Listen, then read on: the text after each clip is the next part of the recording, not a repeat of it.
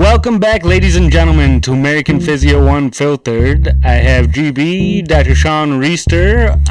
Good evening. And on the keys, Dr. Adam Baker. Welcome, listeners. And lots gone on since we've been back on the podcast train. Major League Baseball started. We got the NFL draft next week on the sports side. It's the week of lies, the ultimate lies. Nobody knows who's going to get drafted anywhere. Big news. Don't waste another second on a mock draft. On the politics side, you see that crazy North Korean dude, didn't he stop his nuclear testing or whatever? Is that fake news or is that real news? Donald Trump is killing it, man. He's bringing him to the table and making the world a better place. Barbara Bush passed away. That was sad. When she was the first lady, everyone, of course she passed away, everyone's talking really highly of her. Was she thought of that when she was the first lady? I just think Sean's the only one that's old enough to answer that question. A 70-year-old love story is awesome. The fact that those two are still so much in love after 70 true. years. And the way that her son's Jeb, George, talk about her. Yeah, it's really nice to hear. I have nothing but thumbs up for her. Great first lady, awesome, and then just what a relationship. Pretty amazing. So, obviously though, great life. I think you celebrate those rather than be sad about it, and that's how that family seemed to go with it. So I was, it's the way it goes.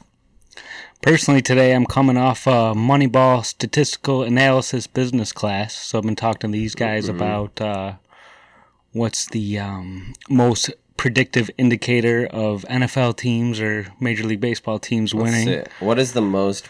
What are the top 2 or 3? You want to talk baseball or football? Let's go... Football's throw it, don't run it. Yeah, damn it. Sean always has the answers. Baseball is really cool because it's the opposite of what you would think. I know a lot of you out there, if you've seen Moneyball, we all know on-base percentage is actually the best winner predictor of runs scored. That's like the golden thing for offense in baseball is runs scored per game, per team. On-base percentage is the most correlated with runs scored per team per game. Okay. What do you think number 2 is? Let's go with... Oh, I forgot it. We actually talked about this too, and I don't know what it is. Think Barry Bonds. Seems like a slugger. Slugging percentage. Right? And if you think about Barry Bonds, he's got to be the best player to ever live going by this. He either got walked or hit a home run every time up at the plate. Yeah, right now I would say I hate it because as a Mets fan, he's right there in our division, but Bryce Harper, a 406-foot home run on a broken bat was pretty ridiculous. But should we just keep running as a sports podcast now? Just it's kind of cool. That wouldn't be bad. Wouldn't be bad. But you took it because it's like a business class, and there's relations to this towards healthcare. Right. Sadly. Should we go into it right now? Well, we're gonna get into that one. Right. I think in the last couple of weeks there was a ton of cool medical stories in the news. Right now, don't eat romaine lettuce, right? Because E. coli is definitely going to bite you. And then about a week ago, there was about 200 million eggs got recalled for salmonella.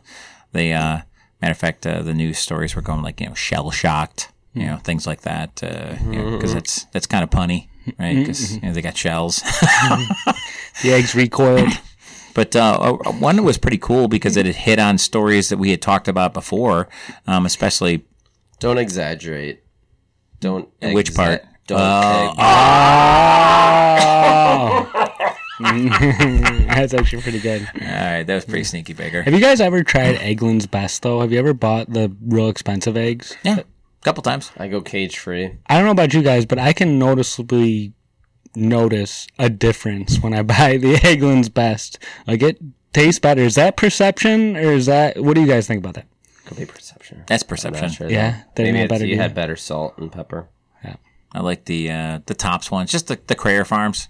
Those are good for us, local. You get what you pay for, is what I'm trying to say.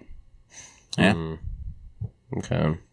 Anyways. Oh yeah, boom. I mean, we are crushing it already.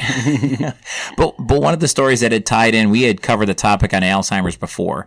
We had covered it from the standpoint that it was the single diagnosis that could cripple healthcare in America financially, because of the way that it can pull up a lot of money. It puts people in a long-term care. You now have family members that have to pull themselves out of the economy from like a working standpoint to take care of those people, and the costs were astronomical. And the thing is, it was a diagnosis that was growing in the number of people affected by it. It wasn't flatlining at all. And one of the studies one of the stories that they looked at was trying to take a look at biomarkers and determine Alzheimer's probability based on a preclinical subset of data. So some scans, biomarkers, things like that. And it was a little bit controversial because of the fact that now you'd be identifying several more, thousands and thousands and millions more people with Alzheimer's, and they wouldn't have the cognitive deficits that went with it, so they wouldn't actually have it. Matter of fact, one of the estimates where they took a look at it was that right now, people that are over 30 years of age, about 50 million people, about 40, just a shade under that, would be in the early stages. They would be listed as preclinical. And what I found really interesting with this article and when we were discussing everything is we're going to see more and more of this, and I'm sure it touches a lot of you guys out there. A lot of families have someone or a friend suffering with dementia or Alzheimer's-like symptoms, but now biological signs, with the advancement of medicine and technology, can be seen up to 15, 20 years ahead of symptoms. You can find these biological signs or markers up to 15, 20 years before symptoms arise. And so can that help us at all? So the main topic that has been in the news is new way of defining Alzheimer's, aims to find the disease sooner. Well, the first thing it's going to do is the numbers are going to dramatically go up. Because now we can identify screening to find people. Step one of an action plan, right? Identify the problem. Correct. Measurement is key. Mm-hmm. And the basis of the story, it got a little bit sensationalized, hey, you're going to have the ability, or they're going to determine if you're going to have Alzheimer's earlier. And maybe, of course, then the positive side of the story was slipped in, hey, earlier identification, earlier treatment, possibly better outcomes. But the real part of it was determining whether or not, with a longitude, a long-term study, do these markers actually indicate the onset of actual cognitive and actual symptoms. So in other words, if you have these markers, whether it's different amyloid plaques or things like that, you could identify in a scan, or if you were going to have some of those amyloids, those accumulation actually, of those. Before we get too into it, what are the biomarkers? You just said biomarkers. What are those? What are the tests that they can do? Well, let me talk about that amyloid. Shawn keeps using this word here. They look. It's basically an abnormal accumulation of it. Right. It's a protein. Amyloid and tau are terms you're going to hear in the news, or if you read things or listen to doctors like us. They're these proteins or plaques they're referred to, or tangles in the brain. They're signs of injury or damage to nerves. So it's evidence of injury or damage of some sort. Okay. You get damage to nerve cells in the brain, and what's going to present is these proteins, also known as plaques, of tau or amyloid. That's what Dr. Riester means by these terms. So it's like a biological marker that you can find in the body, just like steroids, right? Manny Ramirez back in the day, I remember reading, they found this marker that they eventually suspended him of. It's not that they found the steroid in his body, but they found this marker that this presents once this external steroid is injected into the body, then this is presented. So you look for biological markers that can predict what's going on.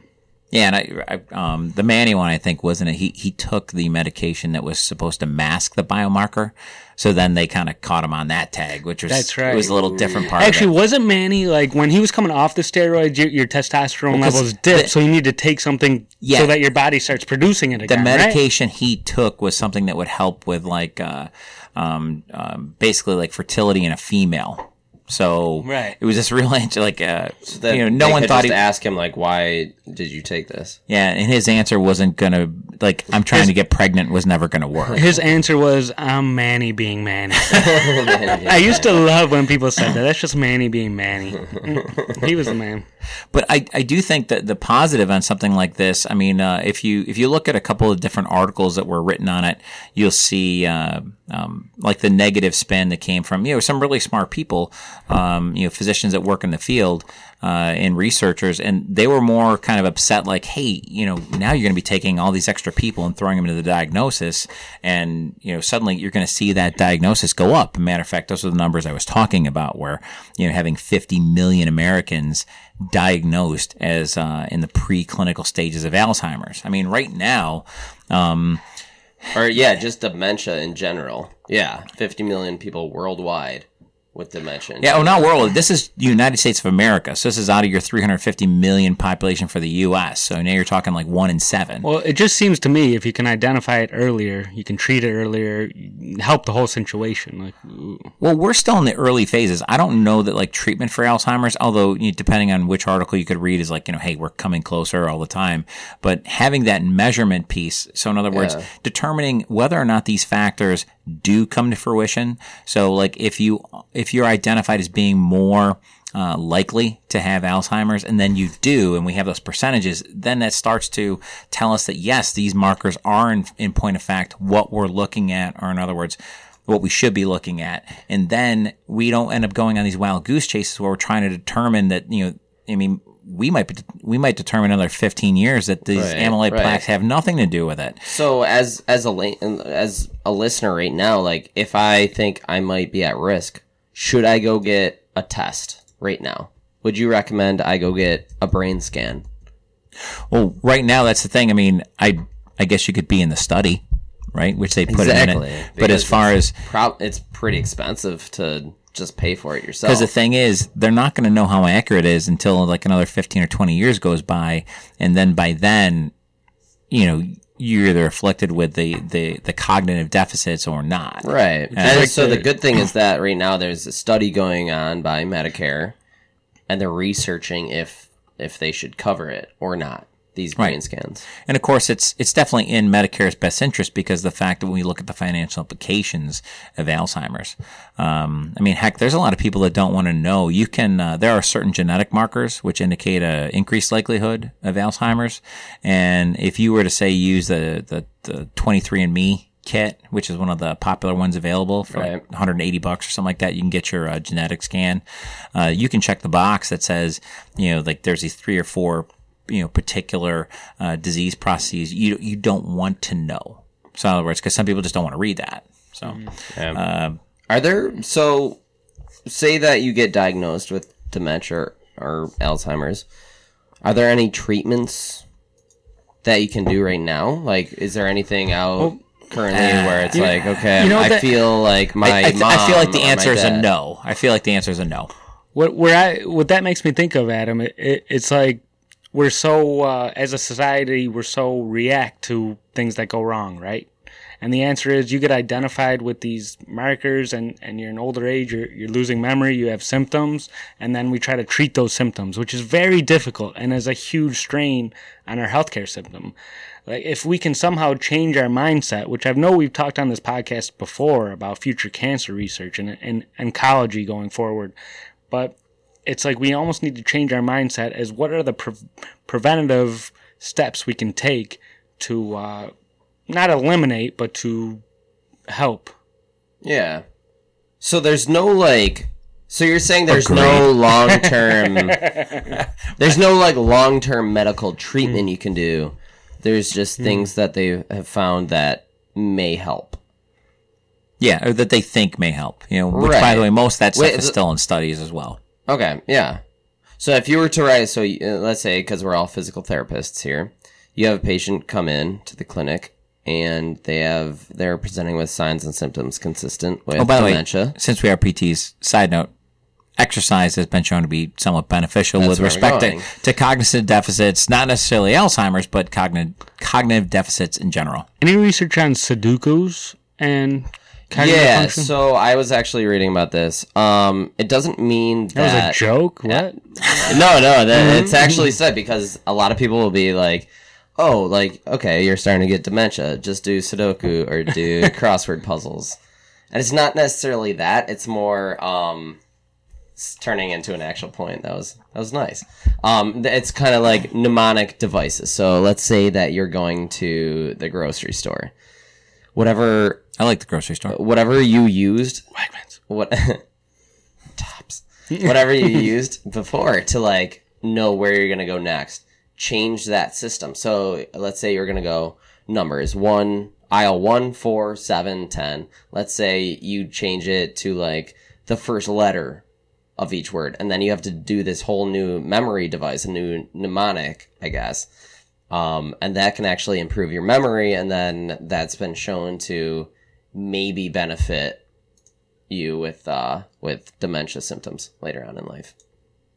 Interesting.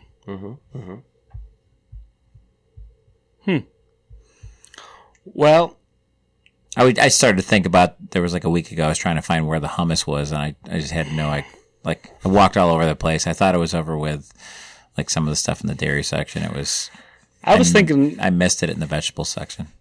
I was thinking something a little bit more serious, someone close to me, where it's hard for a family member to figure out what's going on. When you're talking about it to a family member and you tell them how your day's going and what's going on in your life, and they have dementia, they have Alzheimer's, and then they pause for a couple seconds and they ask you the same question again.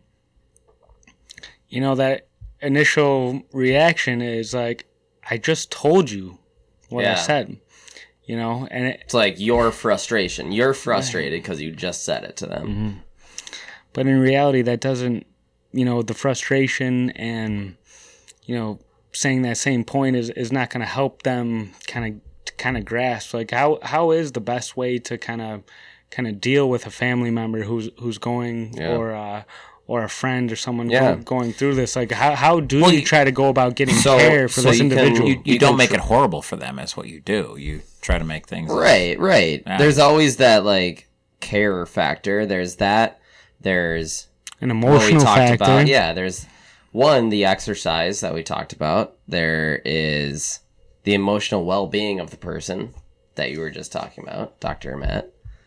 And is there like medication? Like say you identify someone with Alzheimer's and they're forgetting what you're telling them. No, is there like a medication?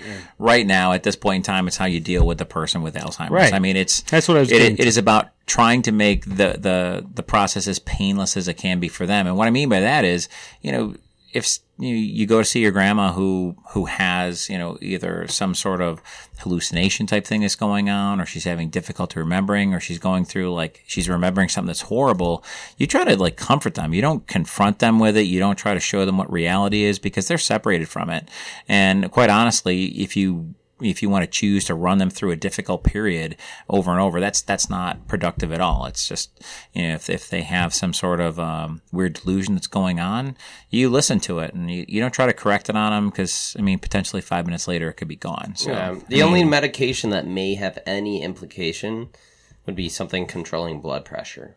But again, exercise is something that can help with that. Yeah. Anyways. But once it's in its late stages, there's not a lot. Right. It's and that's the big thing. For the most part, it is a horrible disease process. It is tremendously costly, and not just from the dollar standpoint, but in human cost. Watching someone that you really care about go through this. The first time you go to see, I went through it a little bit, with my grandmother. They don't remember who you are, and it's difficult. And then people get cut off, and then the caretakers are thrown onto that. It is hard. So looking for something to take care of this, in any study that's being put together that would identify something that we could measure, and if we can measure, we can then therefore work on taking care of it is beneficial. Right, So and that's what it kind of relates back to, Exactly. is that now we're starting to get these biomarkers where we have all these other conditions where we can tell if they're going to get this, even at birth. So now, if we can find out 10, 15 years before, maybe we can start to do some testing and see if we can help these people with dementia or Alzheimer's. But that said, understood. I mean, if you're 30 years old and you get identified with pre-markers and you want to get a disability policy, good luck with that. Right? Mm-hmm. So we all understand how that works. Not that I'm trying to lead us into the to get to the second segment where we talk about the finances of healthcare, but that is a nice transition. So Dr. Matt, you were talking earlier about transitions, man. Today That was pretty good. about Right. Moneyball. Yes, we talked about statistical analysis of sports earlier today, which brings us to our second segment, which is mind-blowing to me. We think about business with healthcare right now, right? You have to be sustainable. You have to... business can be cool. Right. And in order to offer healthcare, you have to be collecting money to make sure you can pay your people, pay your providers in order for them to give healthcare. It's a business, yeah. Right. It's a business. We get paid. Sure. And it made me think about these pharmaceutical companies or certain historical things that have gone on where pharmaceutical companies have increased prices exponentially. I feel like we've talked about someone. We had a couple. Shkreli? Maybe people. We had Martin Shkreli and Diaprim, and we also had our dear friend Heather Bresch with Myelin and the EpiPens. And she's still killing it, by the way. Like, I remember we talked about her. It was well over a year ago. And she had a very, very rough week in the Senate. But it was a week. Painful. One week of pain, and I am pretty sure she is back to just loving her life. So let's go back to what her job is. So in the boardroom, let's say she's presenting a business idea. Does she really care if it has to do with the patient at all?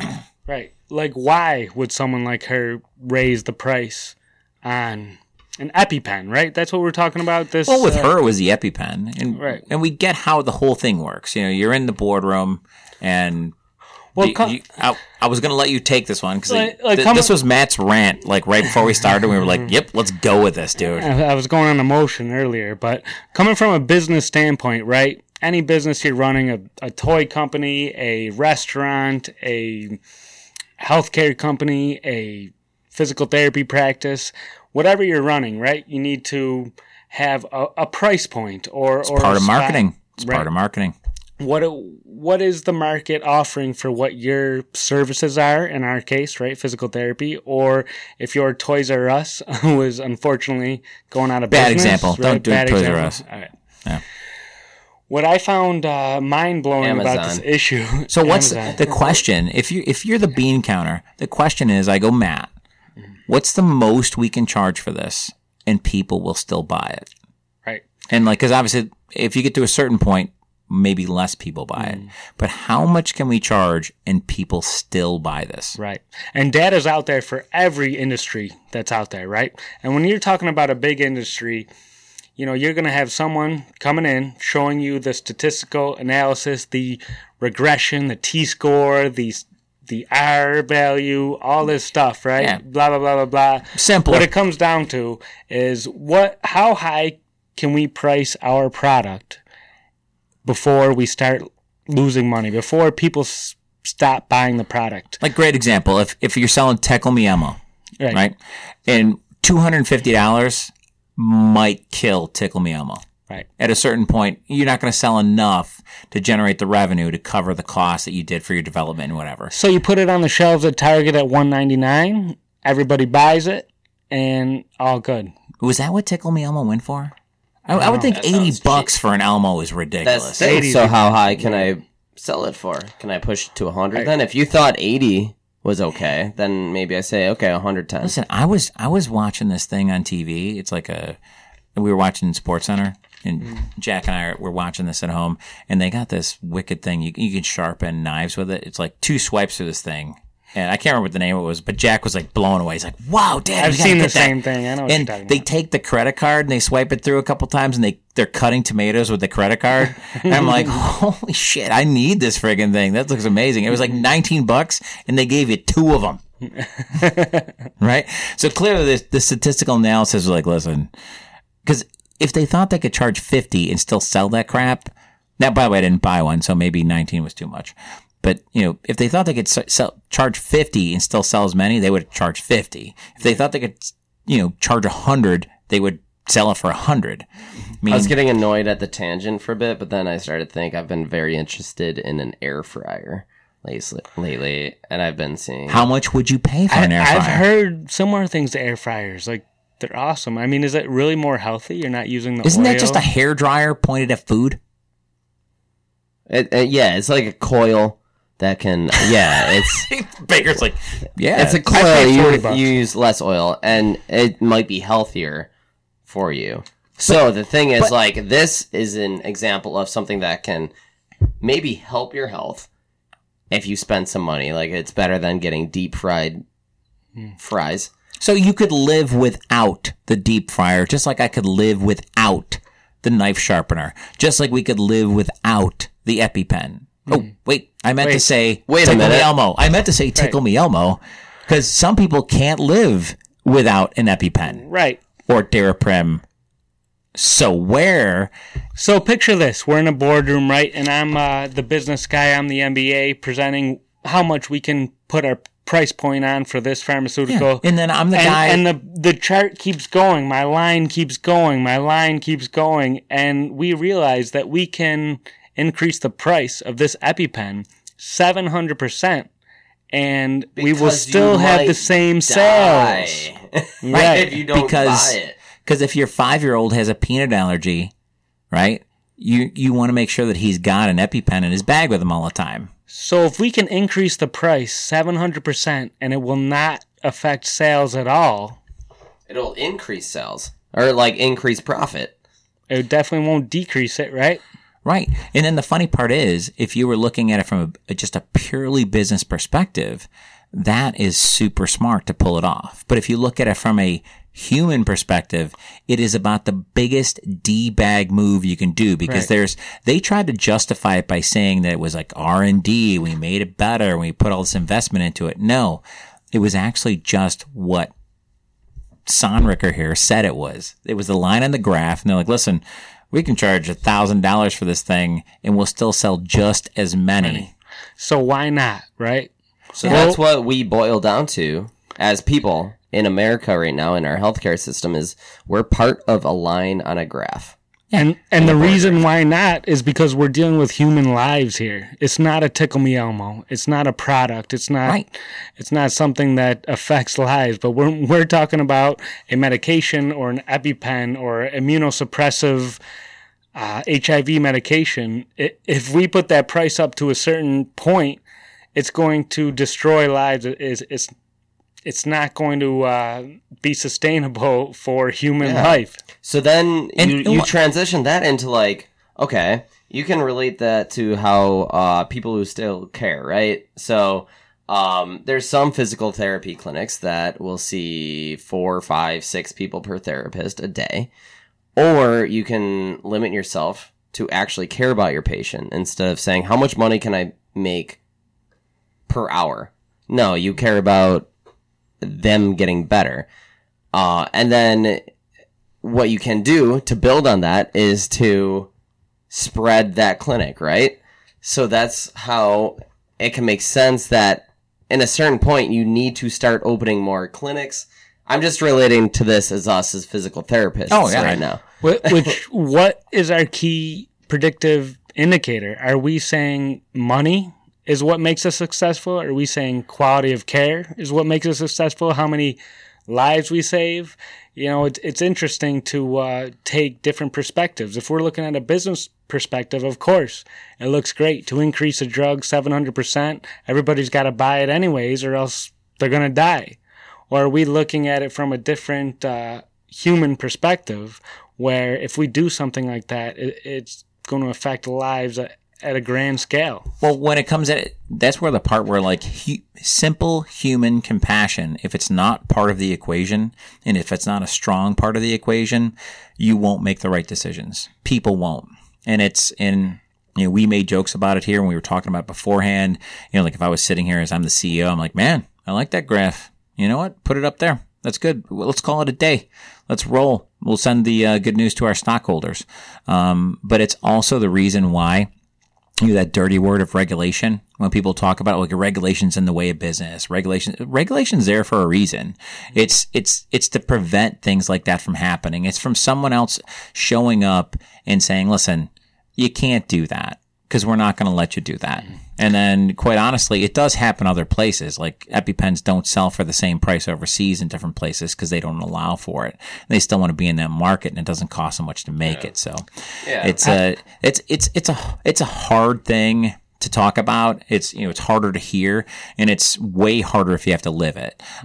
We had that story the first time. It was about a year and a half ago. Nothing much has changed on that one since. It was in a 48 hour to maybe a 1 week news cycle, and then it was gone because we had to go on to the next thing. But quite honestly, these are the things we have to start looking for all the time, and I think we have to put names to the horrible human beings who make those decisions. So it's interesting because we're demonstrating how like a news cycle or a company can put advertisements out and make you think that you need these things.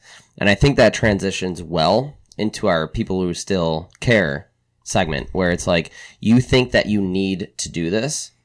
Oh, this story was, so this was one where, more was reading a story and going like, this is some of the craziest stuff I ever heard.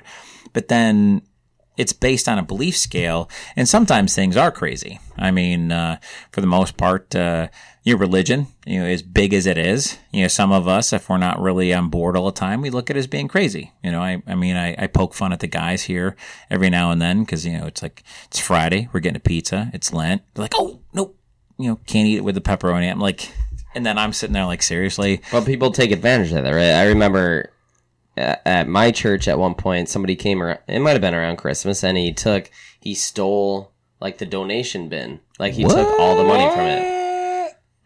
People take advantage of religion, right? Damn. Oh, okay.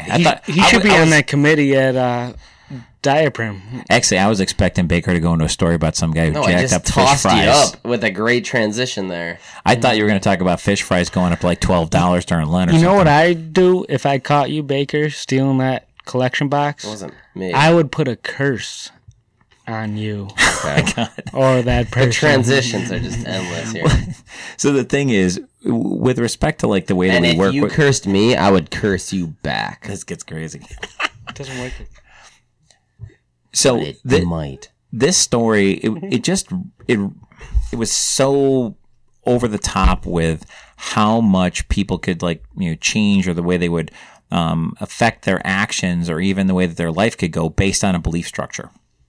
And if you needed anything that kind of show you the power of belief in many instances, there was a story. It was actually a national story. It wasn't a big one though. It was in Time, and it looked at it was another article that looked at the horrible story of human trafficking, specifically like human sex trafficking. And there was this very interesting component to the story where so it was females in Nigeria. It was in like the Edo state, and like other parts in Africa or other parts of the world, females, in this case, they weren't being kidnapped or stolen. They were being offered a deal to go to Europe, perform sex acts to cover the cost of getting out of Nigeria.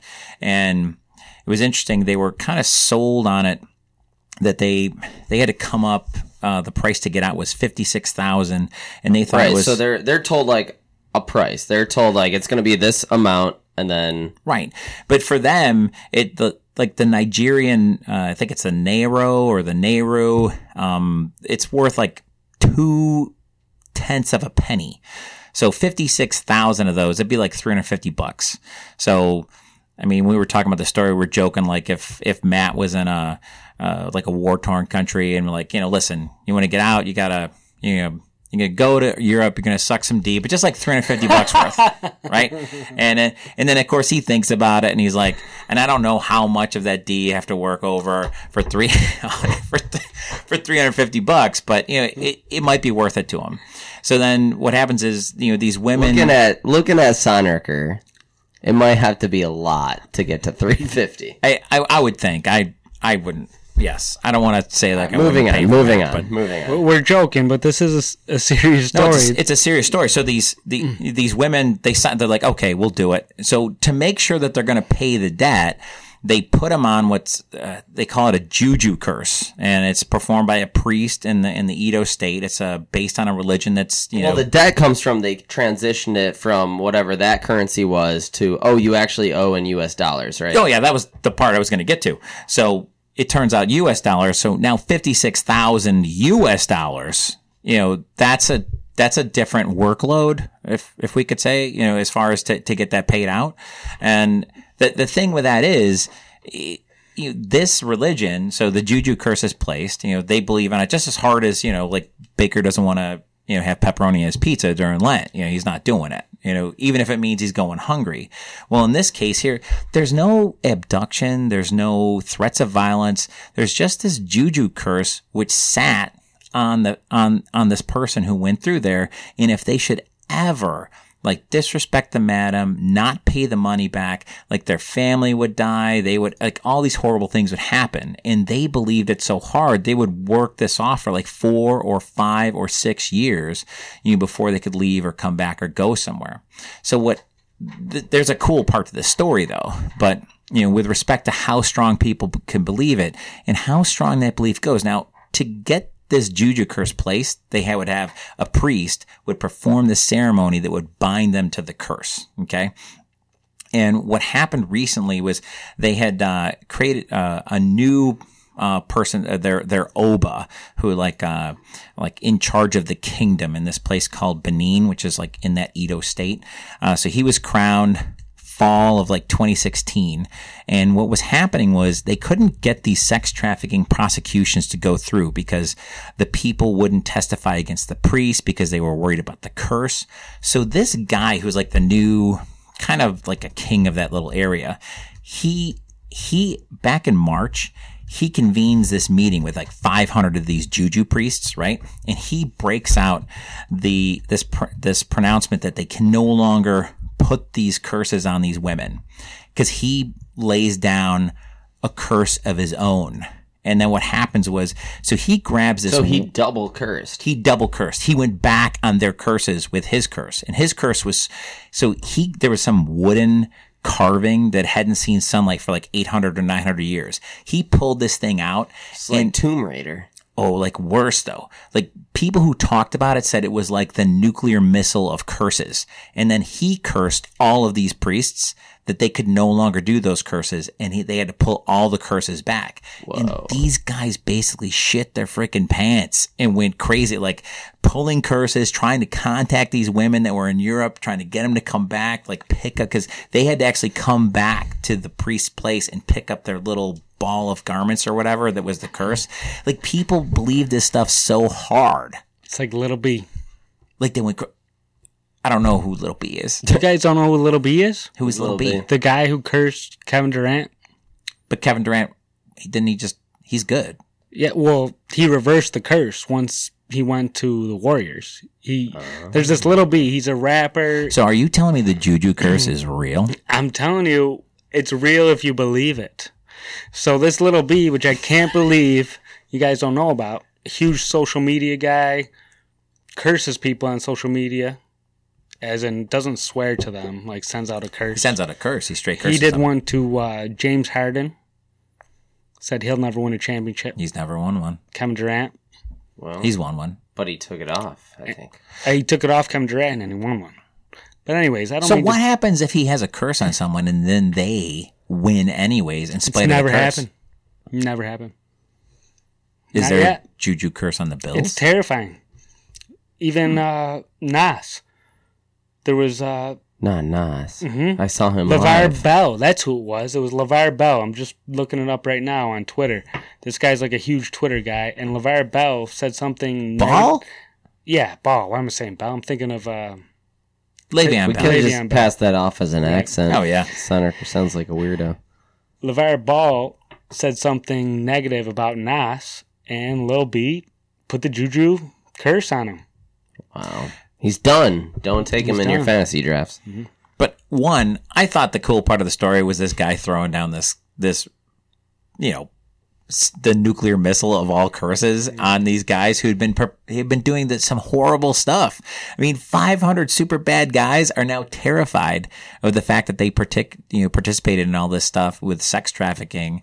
I love a good revenge story, and anything that ends with 500 guys like terrified is great. So, relating it to people who still care. Oh, it's a stretch as hell, but the thing is, the belief structure and understanding it, especially with your patients, if people believe something hard enough coming Exactly. in, whether Yes. or not, what their pain is being caused by, how they've been treated before, or, they're not going to be able to get better, or things like that, that belief structure in many cases is something that we have to work through first before we can even do the other stuff. And real side story. So there was a study recently put out about people with osteoarthritis in their knee to relate this to Oh, yeah. scenarios that we may see.